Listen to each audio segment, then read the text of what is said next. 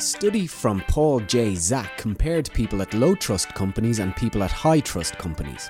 People at high trust companies reported 74% less stress, 106% more energy at work, 50% higher productivity, 13% fewer sick days, 76% more engagement, 29% more satisfaction with their lives, and 40% less burnout. When are you going to put trust at the centre of your business? Merry Christmas. My name is Stephen Norton and you are very welcome to the Good Boss, Bad Boss podcast, episode 11. Thank you for joining us as we explore the good, the bad and the ugly behaviour of bosses. This podcast seeks to entertain, educate and hopefully change some behaviour to make working life better for all. I promised I would bring you guests from a variety of industries, and so it will be with my guest this month. David Gilna, aka the Irish playwright, writes for a living.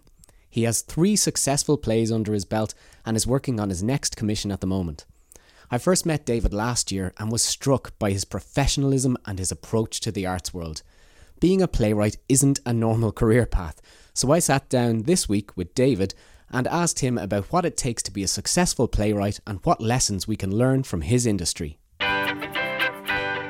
Hello David, you're very welcome to the Good Boss, Bad Boss podcast on this fine winter's evening for our Christmas special, no less. Thanks for having us on the show. Stephen, always a pleasure. We're back in Swords this time. This is twice in a row for Swords. It seems to be the Mecca, as you call it. I'm telling you, this place is magical. So I've been looking to talk to you for a long time now, because your career is unique in the sense that for normal people it's fairly unique. I would say you are a playwright. Yes, that's your bread and butter. Yes, one of many creative streams. Yeah. So bring us back to the very beginning. How on earth did you get to be a playwright? By the way, just to give context, this is an audio medium. What age are you now, David, if you don't mind sharing? I am 35. 35, a young lad, and you're a successful playwright. So how do you get to be so young, have such success at such a young age in what we all think of, because we all think of Sean O'Casey and Brendan Behan. Yeah. We all think of these owl lads, and here you are actually doing it at such a young age. Tell us where it began and how did you get to here? Well, I started acting as a young age. Local competitions in school. I joined the National Performing Arts School. That was in town, ran by Jill Doyle and Eamon Farrell, who I actually still work with today. And there was a talent competition in the Brackenstown, my local parish. I did a kind of sketch on the Riverdance, and we won the competition. And I met a guy from RTE.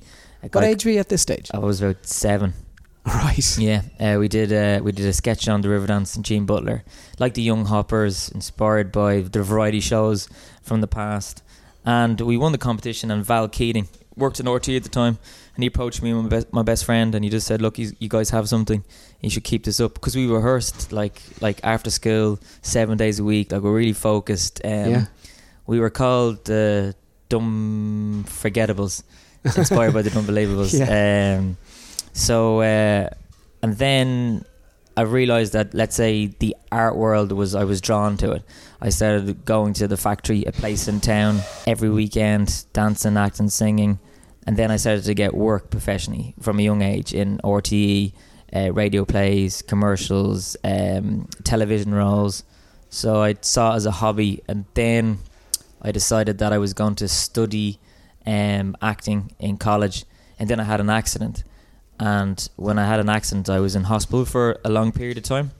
And one of the specialists has said to me, should use writing as a form of therapy, So I was like, at the time, I was paralysed from the neck down for a short period of time in my life. So this is at what age? I was only 18. Right. So that was a real life-changing moment for me. I had worked on a film, Dawn of the Dead, with Zack Snyder. I was in Toronto. I was working with a great set designer guy called Steve Suchuk. I had offers of film deals. So like my career was in the right direction with the right people behind me, and then in an instant that was all over for me. Yeah. So the Hollywood dream came to an end quite abrupt. So I started to write. I started to write every day, write about my experience, my recovery. You know, when you're 18 and you think that you can live forever, and then in an instant your life can be taken from you. I was lucky that I'm walking again, or even I was given a second chance. So what it did Let for me me asking what happened. No, Give yeah, us, I give was us the for your headlines. listeners. Yeah, I was actually struck by lightning. Believe it or not, on a balcony on a J1 visa in South Boston. When lightning strikes on a sunny day, it's called out of the blue. It's that expression, Right. you know. Yes, So, yeah. I was struck by lightning, hit my right hand, earthed out of my left foot. I burned from the inside out. I was in a coma. This was during the day. This was just during the day, the Friday before July 4th weekend. And that was a life that kind of inspired me as a writer. Basically, from that moment on, I've been writing every day since the moment I was hit by lightning, when I got out of the coma. You were in a coma for how long? I was in a coma on and off for a long period of time, but for me is that it was the specialist who said to me, you know, because as an 18-year-old, I died for 3 minutes and 42 seconds, you know, so I was actually pronounced dead. That's a personal best too. Yeah. But humour, trust me, humour is the best form of medicine. So basically I started to write every day from that moment. So the lightning kind of sparked my career as a writer. So that's how, getting back to the original question, was how did I start as a writer, was from the moment I had struck by lightning. I haven't stopped writing every day. Yeah, and what was it, you know, did you write about that experience first, or did you write about other things that were happening? No, I just started to write about ideas I had for shows or concepts, because I came from a theatrical background. I studied in college, got a degree in theatre studies. So, but what happened was just ideas and concepts and themes and poetry, and I was just writing like every day what I went through, the dreams that I imagined in my subconscious when I was in a coma. Then I started to piece everything together, things that were said to me when people visited me, and I just started to kind of map this world. And then I wrote a letter to everybody in my family at Christmas when I came back, what they meant to me, like each person individually, because, you know, I have a lot of time to reflect. And then I never talked about the accident until 4 years later. I wrote a play about it. I got a group of friends. I was doing a show in Letterkenny on the Grion Theatre, and I was based there for 6 months doing rep theatre and pantomime. And I started to write this play. That's when the idea came back, because I was staying in this beautiful house in Letterkenny on my own. I just started to write, and reams of paper, and then this stem of an idea about my play and my story. And then when people found out it was a true story, that was the real big seller and pitch. Got a group of actors, friends together, director, and I trialled the show in the Samuel Beckett in Trinity College, and went really well. And then the New Theatre in Temple Bar took the play on during the summer. Play just did fantastic review-wise. It connected with people because... What was the name of the play? It was called... The original play was actually called 5 Nights. 5 Nights. Really bad name for a title. 5 nights in the intensive care unit. That's the kind of... so bad. But from that then, I met a guy called Charles O'Brien, who is the... managing marketing for Fawcett Circus in Ireland. He's Right. And he said, have you ever toured with the National Circus? And I was like, no. He said, would you like to meet Fawcett Circus? I was like, okay. I met Fawcett Circus. Do you have these images of elephants and things, lions and tigers? How am I going to work this into the play? So I had a great meeting with Charles. Funny enough, this is a great question. He says to me, what do you want to do in the arts? And I looked at him dead in the eye and said, I want to make money. And that's when me and him became really good friends, because that's like, you know, that's what he wanted to do. Yeah. So he then took me to meet a fantastic guy, a guy called Johnny Reynolds, who founded Electric Picnic. Yeah. Myself, Charles, and Johnny Reynolds then co-created Theatre Under the Big Top, which was theatre in Fawcett Circus at a boutique festival. And the play went on. It was the first play ever staged in the festival. And then from there, it kind of just went on this incredible run. I met a guy called Ray Yates, who was then, at the time, the director of the Access Theatre in Ballymun. And I had worked with Ray 4 years ago as an assistant stage manager for an amazing writer called Dermot Bulger in Ballymun, with an incredible cast of actors. So I was learning even back then as an assistant stage manager, the mechanics behind the theatre, watching the actors. Dermot Bulger, an incredible writer. Ray Yates, an amazing director who spent a lot of time in Broadway. And I got to work with these guys. So then 4 years later, Ray's sitting beside me opposite the table and he says, I want you to take you out to the Axis Theatre. So he gave me a residence, he gave me a placement in a theatre. And it's like 270 theatre. It's incredible people. Mark and Eve and the creative team that were there, the marketing team, really got behind this play. And then Ray directed the play. We didn't really know what we were doing. We were just young. We were taking chances. Same play, the Lightning play, made a few changes. And I called the play The Gift of Lightning. Changed the name of the play. And Bridgie DeCourcy, who's the executive producer of Fair City, came to see the play. And I didn't put my name on the programme as the writer because I wasn't as confident back then. Yeah, right. So I wasn't really confident as I didn't see myself as a playwright or writer. So the play was on, posters, had been on actually a few times at this stage, and the lack of confidence. Yeah, the lack of confidence in my belief as a writer. And then she just asked Ray, who wrote the play? And he said, that fellow over there. And she goes, why didn't you not put your name on the show? And I was like, it is what it is. Is that a very Irish thing? Probably, nothing. Yeah. Nothing, sure, I was going to knock that up on the way here. So what she did was, she brought me into Fair City, and I became a writer for the show. Wow. No experience. What age are you at this stage? Very early 20s.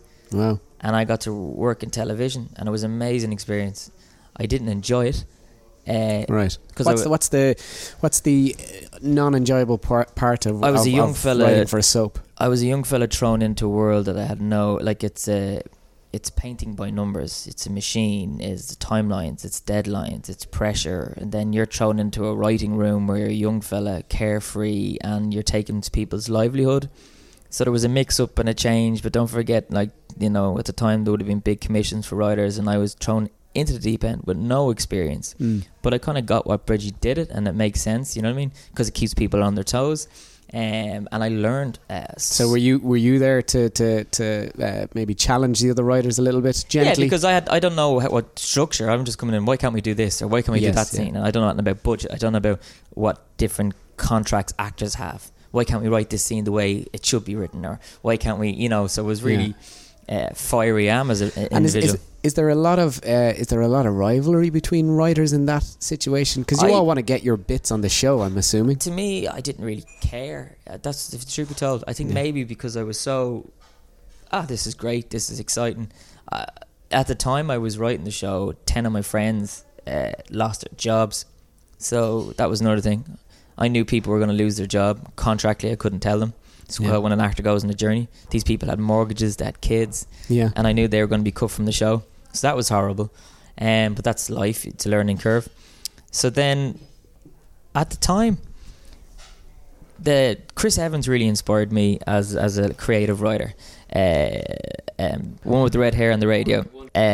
Don't Forget Your Two-Push was a show. Yeah. He was inspired by Noel Edmonds, and I was inspired by that kind of variety, that Fun House. Remember the show Fun House as well? Yes, yeah. So mullets were all the rage. Yeah, and then his show on a Friday night, which was called TGI Fridays? TFI Friday. TFI, yeah. Yeah, TFI Friday. Yeah. So I wanted to do a show called the Friday Night Lock-In, which was a live variety show set in a pub or nightclub in Dublin.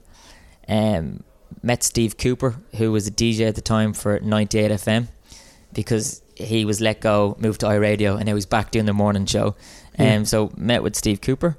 Lee Arnold at the time was an actress in The Clinic, and what we did was we came together, we wrote this concept, got a team of people, got sponsorship, shot it in a nightclub in Dublin in Crystal, and we had live bands, celebrity guests. We played games, quizzes, we built a bedroom set, and then pitched this show for a Saturday night special for RTÉ. Now at the time I'm probably 23, and I've put on my own pilot without getting BAI funding. I just did it with a group of creative people, submitted it to RTÉ, and the press started to pick up on it, because it was anyone who was at that that live experience. It was an amazing atmosphere. Now, someone actually rang me up and told me to stop promoting it. I always say, if your show does well, it's this organic press that you get. It's the word of mouth. And have you seen this pilot? This is fantastic. We should be doing this. And I got this letter off RT, said that we were shortlisted, but it went to the Brendan O'Connor. Remember Brendan O'Connor? Brendan O'Connor, yes. But indeed, I had submitted and I didn't have a clue. I didn't get a producer involved. I just made it. And so that was my first kind of venture into like Saturday formats. Yeah. Luckily that I was in RT working, and then I got funding to write a short film because I'd lost a lot of friends to suicide. I'd say lost a few friends to suicide, so I wanted to write a short film. Got funding to write a short film. Didn't really know much about film at the time. Where does this funding come from? Do you apply for it? You apply for it. So there's different grants, different councils, Arts Council or your local, grant. Then there's private investment. And anybody can apply for this funding? Anybody, yeah. And also there's like private investment too. Alan Clancy, amazing publican. Brian Whitehead, who used to run the Olympia Theatre, who now manages Picture This. They were two big investors. Right. And Niall McCrudden, sadly, who passed away. These were all investors. So I got a director in a guy called Glenn Gannon. Glenn was an actor I trained with, but his story is he was homeless in the streets of Dublin for 3 years, and he wrote a book about it at the moment that's out, and he's got a film coming out about that book. But I wanted his vision, especially for a man who lived on the streets in Dublin. I got loads of musicians involved. I love music, so Aslan, Paul Brady, Shay Healy, Mahoney, Paul Toll, the Brilliant Things. Had all these amazing musicians giving music for the short film, and didn't really know anything about producing or on that scale. But like all things, I just gave it a go. Yeah. Short film did really well, won loads of awards, and that's when I decided I've wrote for the national soap Tick Box. Tried to make an entertainment show on a Saturday night spot, which was never going to happen, but I made it, Tick Box. Then I got funding for my first short film, so I said, I've done everything I can do. It's time for me to go to London, to kind of crack it as a playwright in London. And I went over, I got a job managing a bar in London, and in the King's Arms it was called, ran by an Irish family, the McElhennys, and it's in the theatre district, right beside the National Theatre, right beside the Young Vic, the Old Vic. So you were surrounding yourself in the right environment anyway. Yeah, and it was met all the incredible actors, producers, clientele, and a new theatre was going to open up around the corner. And I banged on that door 7 days a week, and his name was Gerald Arman, and Gerald produced the play Tom Crean. Oh yeah, he put that together. Arctic Explorer. Yeah, with Aidan Dooley, and one of the co-owners of the theatre was Pat Moylan, who was Lane Productions, and she had trying to think of the name of the theatre she owned, Andrews Lane. She owned Andrews Lane, and then she was head of the Arts Council. So she had cast me in a play many years ago. She gave me a reference when I went over to London, and then Gerald finally said to me, "Okay, will you stop knocking on my door?" And he met me. I gave him my play, and he loved it, and he staged the play then on in London. Yeah.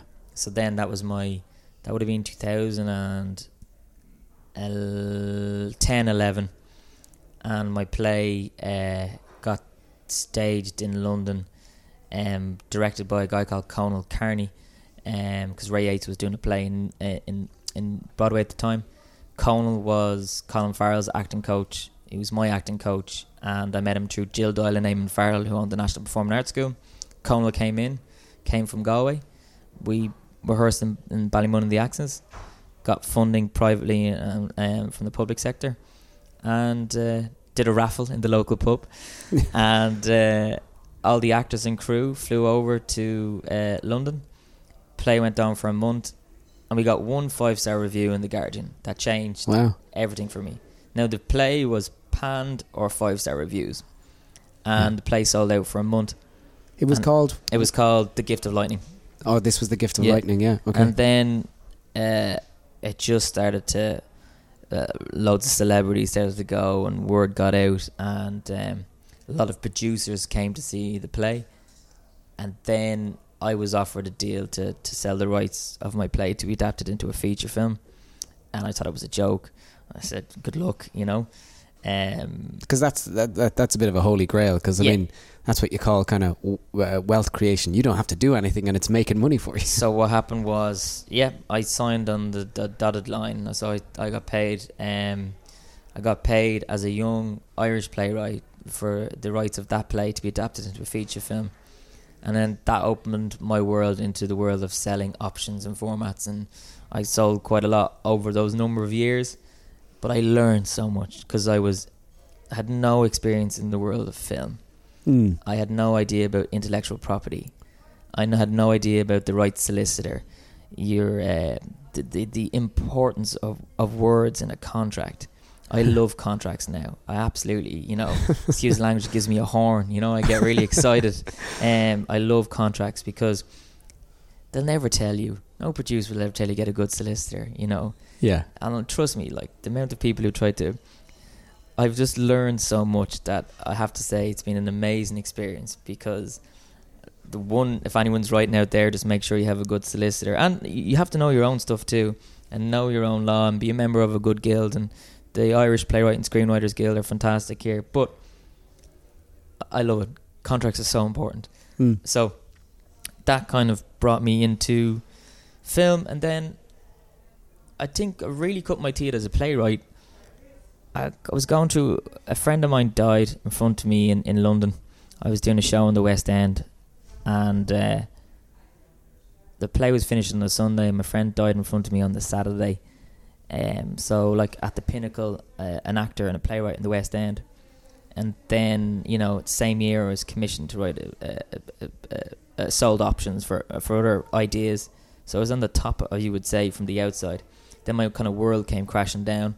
So kind of locked myself in my house, and I wrote, just kept on writing every day, on the walls, everything. And a play kind of formed called My Bedsit Window, which is about this young person travelling to London, to America, to kind of to chase their dreams. And that's what I did. And a guy called Carol Shields, who sadly passed away this year.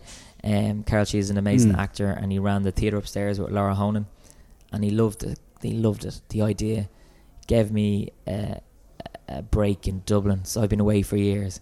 I come back. People haven't seen me since my first experimental play, and then my Bedsit Window was staged in 2014. Yeah. And did fantastic reviews. And Ray Yates came to see the play, who I worked with in Ballymun, and he was a great mentor and supporter of mine. And I was then funded by Dublin City Council to develop a play about 2016 right, yeah, commemorations. And I had a personal contact, was that my godmother's grandfather was Michael Joseph O'Reilly, who co-founded the Irish Volunteers, and the family had given me all their personal letters and notes for research to be able to develop this play. So I did research on that play for 2 years. Right. And then that play opened up again in the theatre upstairs in 2016. And both those plays, My Bedsit Window and The Unsung Hero, have been on tour since then. And I believe that My Bedsit Window is a great story for anyone starting out in acting or writing. It's real. I talk about the film world, TV world, the acting world, and The Unsung Hero, I think, is where, was my PhD, let's say. 2 years of research, and the play just most critically acclaimed play would be The Unsung Hero, because I just wrote it as a love story between these two amazing people who sacrificed so much for freedom. You know, amazing characters. So that led me up to a point now where I've been commissioned by Fingal County Council and Creative Ireland to develop my new play, which is One for the Ditch, and it's I'm writing it from the point of view as the young guy I was when I went to London with all these dreams and hopes. And I met so many amazing actors who were living in bedsits and had all the success, but they were just living off the social welfare, and their only point of contact was with me in the pub. And yet they'd been in Broadway, the West End, they'd won Olivier Awards, and some of them, became fallen off the wayside. Like, I mean, that's an incredible journey. It seems to me that it was the play, The Unsung Hero, the from the period of 2014 to 2016, where you kind of have embedded in the normal structure of the playwright. Before that, it was a little bit haphazard. You were feeling your way around, but you really you got into the, actually this is the normal structure once it hit it. Well, I always wanted to tell. I knew I always wanted to tell that story because my godmother's father, Aegon, I'd sit in his lap and he'd tell me stories about his father, and his father died when he was 10 and what he did for Ireland. So I was like, okay. And then I had this personal relationship, this family relationship. And then when Dublin City Council were getting ready for, and the country was getting ready for the St. Henry celebrations of 2016, I was then funded to research. So this amazing connection I had. I researched it for 2 years. It was in the library every day. It was an amazing rabbit hole to fall down because I love history anyway. And then at the end of that, I wrote a thesis, submitted the thesis, and then after the review on that, they said, wow, they decided this is fantastic. We would love to commission you to write a play about on your thesis. It's no problem. Then I started to write, let's say, 7,000 words a week, then for, let's say, 2 months. 7,000 words a week. Yeah. So that's, just to put that into context, that's a college paper a week. Yeah. You're throwing out there. Yeah, that's what we literally. And then I was working with director Michael Scott. In my head, you see, from a writing point of view, I knew the actor I always wanted to play O'Reilly, which was a guy called Conor Delaney. I worked with him as an actor. He's about 6'6", phenomenal stage presence, and he embodied everything that I felt O'Reilly was. Yeah. So we signed him up to the project as I was writing the project. So in my mind, I had a vision of the actor. Then Michael cast Rosanna Purcell, and the play opened up in March 2016, and it's been on tour ever since, translated into 9 languages. Wow. And what's only a bit of news, it is going to be adapted into a screenplay. Cool. Don't start writing that until September 2020 with my writing partner Frank Gallen. But yeah, O'Reilly is going to be made into a feature film. The Unsung Hero. The Unsung Hero, yeah. It's just basically a beautiful love story. And I absolutely... And you're writing in a different text to the way I speak or we speak. You know, it's a different world. You know what I mean? Yeah. So I was just reading accounts and witness statements, and I was just thrown into this incredible world. I didn't want to be too heavy on the history. I wanted there still to be, people to be invested in the story, and I wanted to get that right balance between nuggets of information and the play went so well. I was actually offered a commission to write a play on the War of Independence, but didn't want to go down that rabbit hole. Yeah. So because I really The Unsung Hero is going to be in America next year,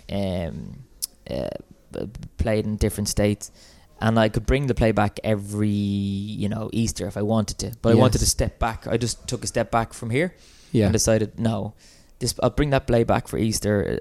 I would gladly do it, but I just wanted to let the play settle, put it on the shelf, because I'm going to come back to it, because Aidan Harney is a great coach, actually, Aidan Harney, but he was an amazing playwright. And Aidan Harney always told me, when you go back to your original play, you're not a writer unless you re-edit. Right. The idea is never settle. Aidan Harney was a great support to me starting out. I'll give you his details actually after the podcast, but he was always telling me let it let it sit on the shelf. Come back to it. Can you make Yeah. it better? What would you like to add? And It's that idea of procrastination. There's creativity in procrastination in the sense that, you know what I mean, a lot of people, you know, the corporate world, which is, you know, the one I inhabit most of the time, you know, it's deadlines, move on. But in the creative world, what you want to do is leave time for things to stew, leave time to things Yeah. to surface, and that's, you know, the creativity of procrastination as well. then Now, what- you know, there's still deadlines, by the way. But then what people suffer is the entertainment is called it's called show business, Yeah. and there's a lot of money to be made. And I think where artists suffer is they don't value their own worth. Yeah. And I think that's where, you know, when Charles met me in 2008 and he said, "What do you want to do in the arts?" I said, "I want to make money." Mm. I was very focused that I wanted to make money and a living from my passion and my talent. And I think some artists can suffer from being drip fed crumbs when they're What's the hierarchy of needs for you in terms of you know, being valued and paid for it to do interesting work, if that makes sense, from that, You know- that tension of artist versus businessman.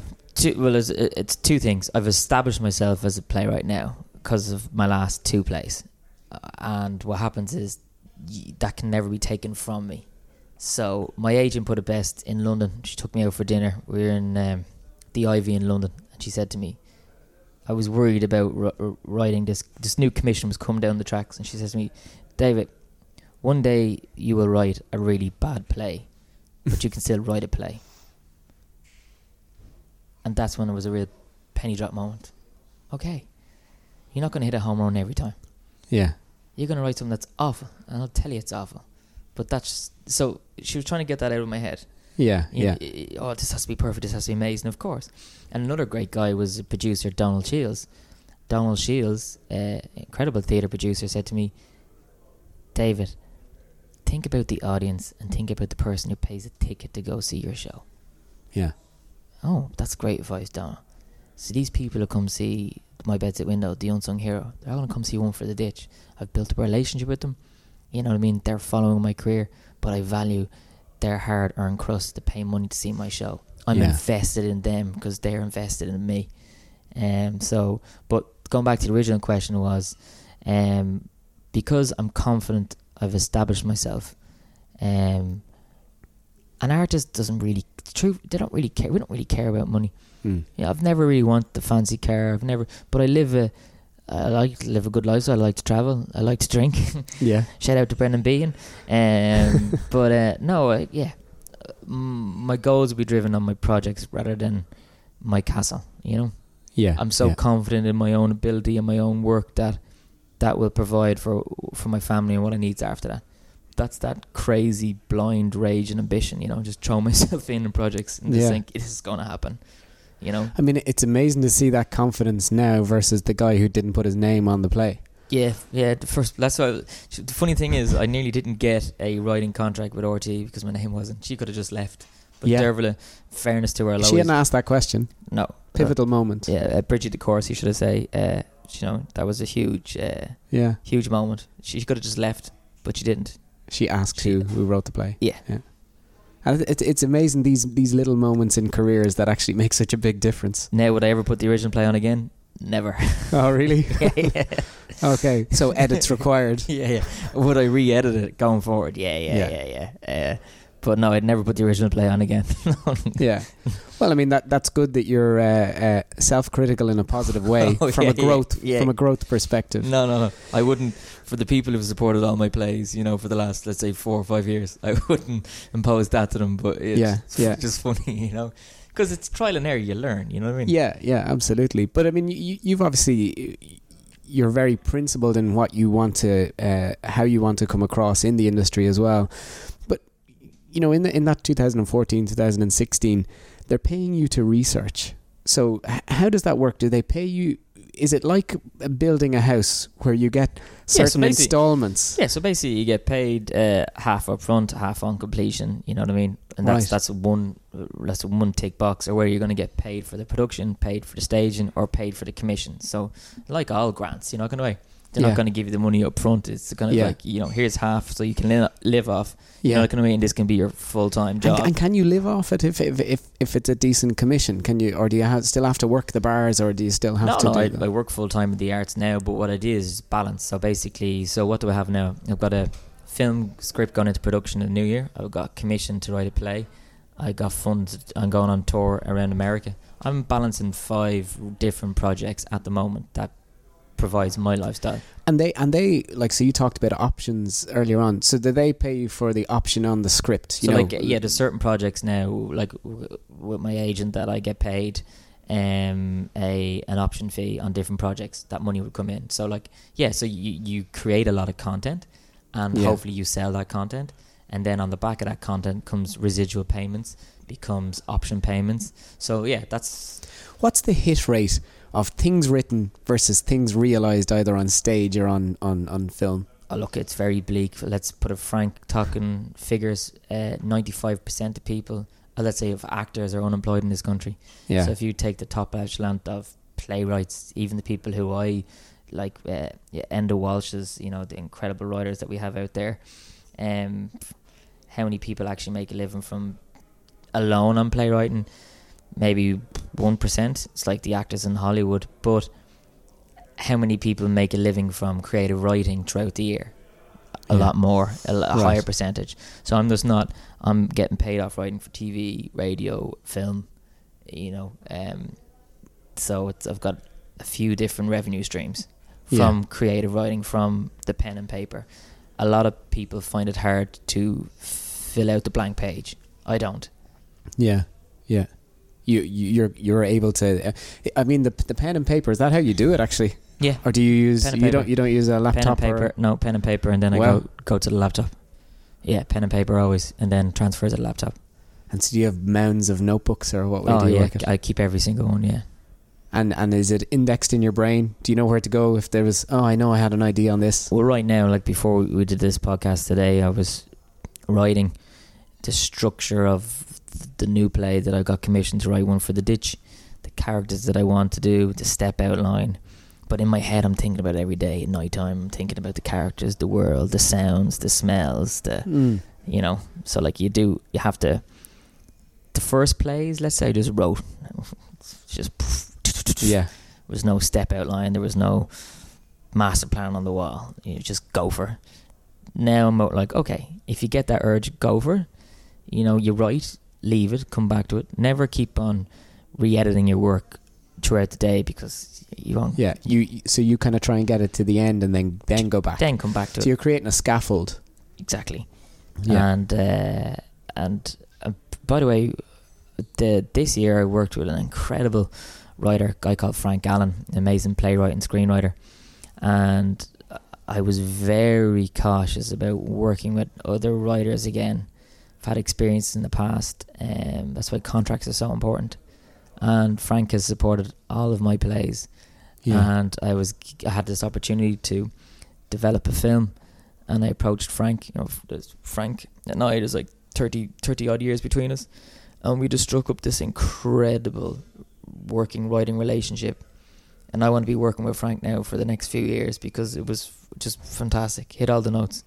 We were structured, we were focused. I'd always deliver, he'd always deliver. You know, it was just perfect harmony. It's one thing I noticed about you, David, in the time that I've known you, actually, is you span the generations in the people you work with. I mean, you work with kind of 19-year-olds who are just emerging onto the scene, and people who have kind of retired, essentially, you know, who are just giving back. You interact with a huge range of people, diverse range of people. You know, people. You seem to seek out different types of people to get that opportunity. Is it, what do you think is in that for you? Well, it's about, you know, I've worked for so many different producers and directors over the years that I've realised what style I like, and it's building the right creative team, people around you. You have to have the right people behind you. Over the last couple of years, I have the right people behind me, and that has changed my career dramatically. Prime example, Paul Reid, who's now the chief executive of the HSE. Paul and I were at loggerheads when he took over Fingal County Council, and I was came back and I was like, it's a disgrace that Swords hasn't got a theatre. What's happening? Yeah. I did a press release and he called me up. He called me on it.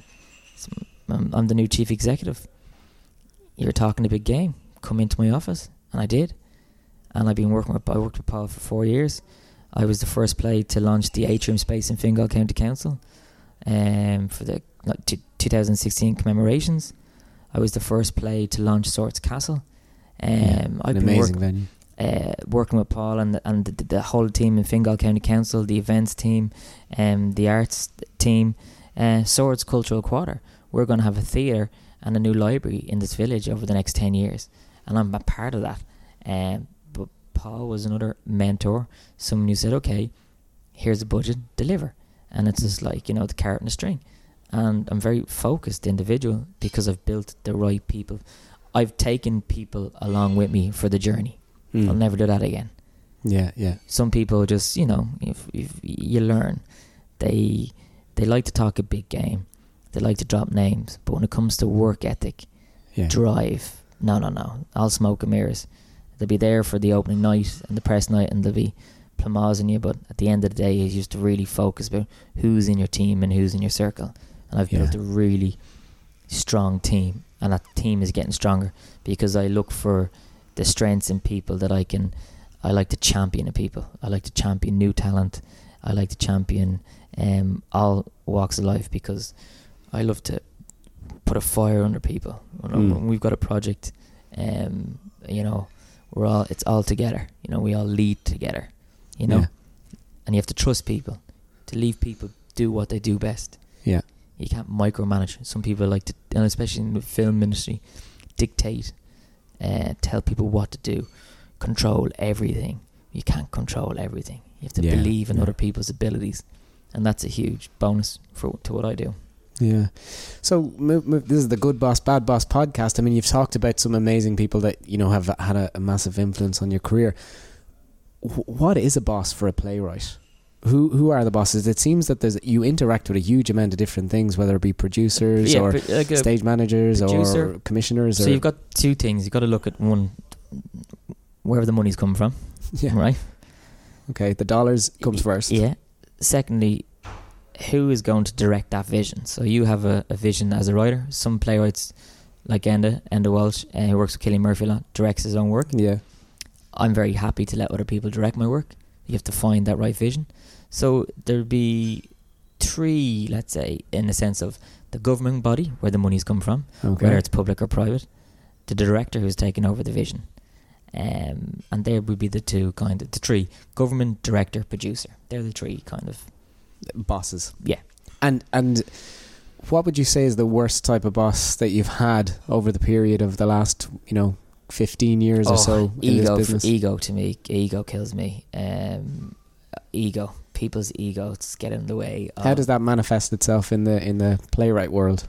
Well, if you sit there and talk about yourself all day long and how great you are, is that going to help the actors or is that going to help the project? If you are going to be producer by name, by star, as in you want to put your name behind on the poster, but you're not actually going to do all the work to make it happen, Right. You don't get the right reviews, you don't get the right press, you don't get the right environment for the actors to be able to perform, because at the end of the day, it's your name on the chopping board.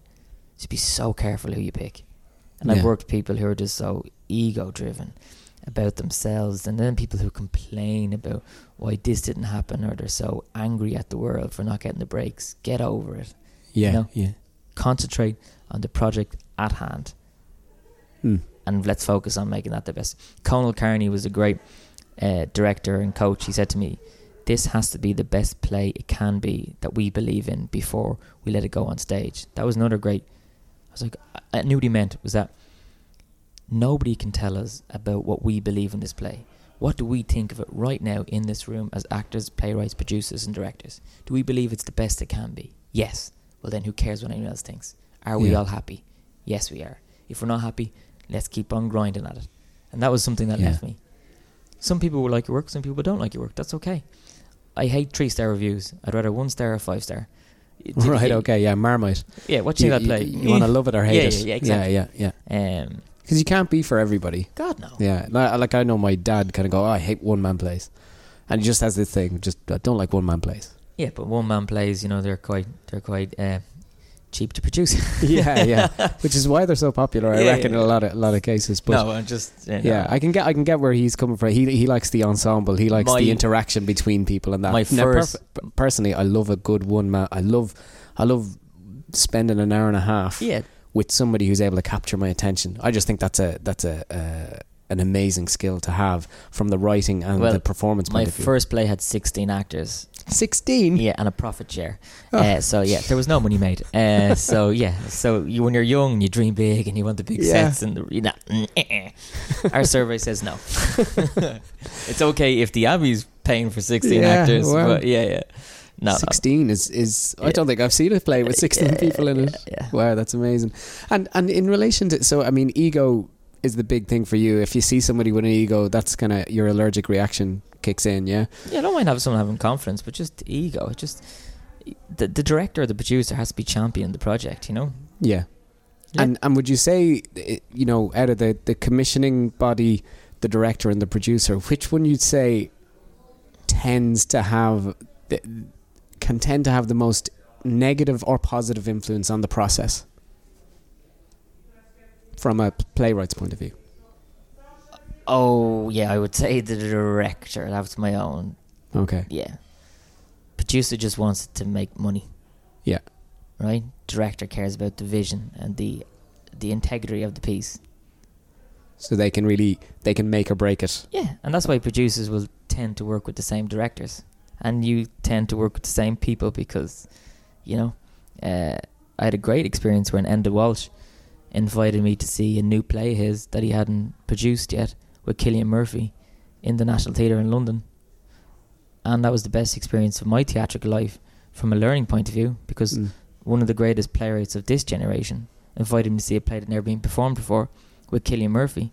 And then he asked me at the end of the performance, it's about 20 people there, he said, "What do you think of this piece?" Because I was the only person who was going to give him a real honest answer. Yeah. And then I went, wow, okay. What was incredible. Yeah.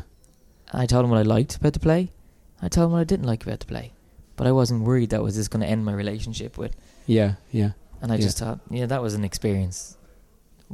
To give a young playwright an opportunity to see an acting masterclass in Cillian Murphy and one of Enda Walsh's new pieces in London in a rehearsal room. Amazing. Incredible experience. Amazing. Yeah, in a rehearsal room. Yeah. Oh, wow. Yeah, so with the producers from Broadway, from the Galway Arts Festival. Sorry, I thought this was opening night. This was just in a closed rehearsal room with producers and myself. I only met him out the night before in a pub. That's amazing. Yeah. So that brings us on to the good bosses. So we know who the bosses are: the commissioners, the directors, the producers. What for you makes somebody that you really want to work with and for in that situation? What really makes you kind of go, I think I can work with this person, and what makes a success of that relationship? Yeah, there's quite a few things. Work ethic for me, time and time again. People who will go to the trenches with you, okay? Take the highs and the lows. And I have to see commitment, first of all. I have to know that this person is committed to make this happen. If this person's going to go on this journey with me, because that's what it is, it's a journey, whether it's 3 months, 6 months, 9 months, we really have to focus on, okay, what's the plan? I'm a stickler for detail. My father installed it in me. Can't take outing for chance. Never. Things happen. How do we deal with that? That's a different story, Yeah. But I'm a detail man. Yeah. I plan everything to perfection. And I'm really... My dad comes from a business background, and he installed his way of thinking into my world in the arts world. Yeah. Why? Do you think that's why, as I say, a young lad like you, do you think that's why you've been so successful, because you have that business mind behind you as well? Yeah, no, he came into me. Dad would come into my show and say, with a red pen, there was a running joke one time, he had this red pen, like if he's going through reports and stuff like that, he'd be like, that was awful, why was that? Not knowing anything about the world of art, just knowing what he was seeing from reaction of people. And he was always pushing me more to the comedy route because people just want to laugh. People want to be entertained. Yeah. The history, he loves history. He was coming to me from a, why are you going to take that contract on? You know, how many hours is that going to? So usually could take a contract, and for the amount of hours that I put into it, it's not worth the payment. So he kind of changed my mind and focus on, you know, value. What's the value? What's the value? Yeah. And as an artist, I say time and time again, they don't value their own work, you know, or what they're actually worth to a project. Yeah. But it's about people's commitment and impressions. Impressions are really big on me. First impressions are huge. Some people think I can be a bit off with people, but first impressions. Prime example, I was at a party recently, and I didn't want someone to introduce me as an artist or whatever it was. Just, how do you know them? I said, I work in logistics. I said, and that's a broad. Yeah. The person's perspective on me changed when they found out I was a commissioned screenwriter. Right. And they said, I'd like to reintroduce myself to you. And I went, no. I'd be very cold with that. Like, they wanted to start again. Start again. In a sense. Can you pretend you didn't meet me? I had an inkling about this person. That's a strange one, isn't it? But in the arts, it's a strange world. But does that make sense? Yeah. I always find it. I always have to build. When they found out there was something they could gain, they wanted a do-over. Yeah. Wow. That's kind of not possible. No, of course. But there is only one first impression. But the other is, don't forget, you can have a bad first impression and still work together down the tracks. Yeah. Another great thing is we don't have to like each other to work together. That's what I think is ridiculous. Another great producer gave me a great piece of advice. He said, actors have egos. Deal with it and manage it. If they're delivering on stage, who cares? Yeah. Once you can manage that. Because all artists have egos. And I was like, okay. So if an actor is performing for you and getting great reviews and the audience love them, well, handle that. Yeah. Because some people are incredible to work for. Some people have demands and lists. So I get it now. It's about, for me, it's about learning about all aspects from the page to the stage. Really now. That's why I like to submerge myself in everything. I like to know all aspects of theatre and film. With film, it's a learning curve for me. I'm working with an amazing screenwriter who's teaching me and educating me a lot. This is just a process. Yeah. With theatre, I know figures, prices, breakdowns, structures, venues. From working with great people. Film, this is going to be an interesting journey for me for the next 5 years. This is the new college course that you're doing. Yeah, because I'm really interested in breakdowns, tax breaks, why people invest. I'm researching now every film that's been funded in this country since 1990. Yeah. So I'm like that's at the level of detail now. I'm going every Irish film that's ever been made, who's been attached, where have they gone on from, like, from the people from Braveheart, where they've gone on now to. Yeah. I'm literally just going after numbers right now and figures, and my office is just, figures, numbers, producers, films, breakdowns, box it from what I made, from what they didn't make, from what grants they got. My focus now has changed at that level because I'm going into this new film world. This is the business of show. Exactly. So that's fascinating. I'm excited by it. Yeah. It's amazing. So so what makes a bad boss in this situation? Ego. What makes a good boss? Planning, detail, which you're talking about there. Commitment to the project, commitment to the job, commitment to the people around you, and then the first impressions. Yeah. And what makes a great boss? Is let people, flourish in their chosen talent. Yeah. This is what Stephen does, and let Stephen fly at it. And Stephen, you come back to me in 6 months' time with, you know what I mean? Because you're going to absolutely smash this. And there's this idea of, and I think there's a real problem with laziness these days. Attention to detail. I kind of get what you mean, but explain it a little bit more. Where have you seen that come up? I'll tell you now. I saw my friends, a lot of friends own pubs, publicans and nightclubs. Do you know how hard it is to get staff? Yeah. Like my mates are really struggling to get good staff, to get good people. Please and thank you. Do you get me? Yeah.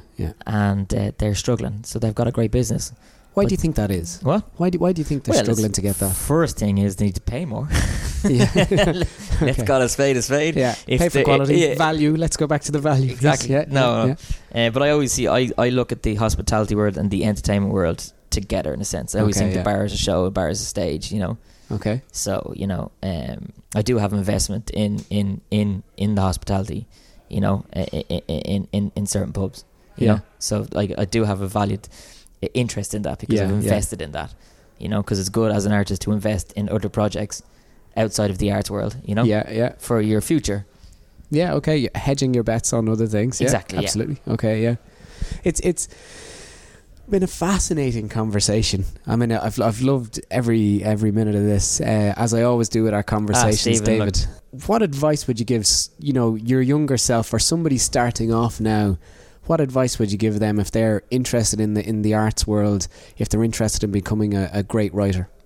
First thing is you have to believe in what you're selling, or you could call it the pitch. Yeah. Like you're pitching new business, you have to believe in what you're selling, because the only person who's going to be championing your project is you. Yeah. And that's no matter what your producer, your director, who you're getting funding from. If you don't believe in what you're selling, there is no point. If you don't think this idea is going to be breathtaking, there's a demand for audience to see this, give up right now. Scratch the idea, come up with another one. Now don't get me wrong, 6 months down the line you go, oh God, I can't believe I was trying to sell that turkey, you know. Yeah. But you have to believe in what you're selling. 2 is write every day. If it's a paragraph, 2 lines, 3 lines. There is no excuses in 24 hours in a day to write something down. Whether it's your tablet, your laptop, or pen and paper, write something down every day. Third piece of advice is read something every day. Newspaper, online article, book. Mix it up. 10, 12, 13 books. You don't have to read the whole book. Just a different insight. And then fourthly, read opinions that you don't agree with. Too many people surround themselves with people who think the same. And the idea is you need to be challenged. I think that's important. The echo chamber is a big problem at the moment, alright. Yeah. People just think the world thinks like them because they don't talk to anybody who doesn't think like them. Yeah. And that's where I read articles about people that I don't value their opinion, but I'll still read it. It's interesting to get into that. For a playwright, I mean, you have to do that because you yeah. couldn't write other characters. You couldn't write. No. You couldn't write in-depth characters because you'd have one hero and then everybody else would be dross. The real question I have right now, if we go back to playwriting, this new commission, I only started it. It's been in my mind for the whole year, but like literally started writing today. Will Brexit be an issue in my play because the pub is set in London? Right. And I don't know. That's a real stickler for me right now as a playwright. Should Brexit be I'm talking about running commentary. I love politics, by the way. Yeah. So politics is fascinating for me. But do I have Brexit in the background or not? That's one. Yeah, That was yeah, the question. yeah. I have it today in my note. Brexit ? It's too easy, but it could be a good running theme or not. So I don't know. Yeah. Or it could be when Cameron was going to do the when Cameron put it up for vote about Brexit. I could have just have it before that, and then the joke being we know what's coming down the tracks. Yes, exactly. Yeah, that could work well. What do you think about this? You know what Cameron's saying. Yeah. You know what I mean. And Boris saying this, and Nigel Farage saying this, but it'll be the Brexit period from 16 to before this general election. Okay, Yeah. because there's a lot of material there. Yeah. Or just before the vote for should they stay with David Cameron. They're two interesting time frames, but that's just from my own focus as a writer. I'm But questioning. you have to think that. But that's what you're reading other opinions. You're reading other things. You have to think of these things. It's been an absolutely fantastic talk. Thanks a million for giving me the time, David. I know I've been chasing you for a while for this, but I knew it'd be a good one. Always a pleasure. No, so brilliant stuff. David Gilna, playwright. Where can people find more from you? I'm Irish Playwright on Twitter and Instagram, and David Gilna on Facebook, or just send me a pigeon. Much better than Twitter. Different type of tweet. Thanks very much, David. No problem, Steve. Thanks to David for that wonderful conversation. I think you'll agree that his lessons are applicable to all industries. I hope you enjoyed it as much as I did. I am forever grateful to my guests who are so generous with their time and energy. If you, the listener, gets value from these conversations, all the better. I love doing this and I love that you listen. It means a huge amount to me that you give me your ears for 1 hour a month. The best Christmas gift you could give me would be to share this with all your friends. And if you are feeling like a real Secret Santa, then subscribe and give it a 5-star rating on iTunes.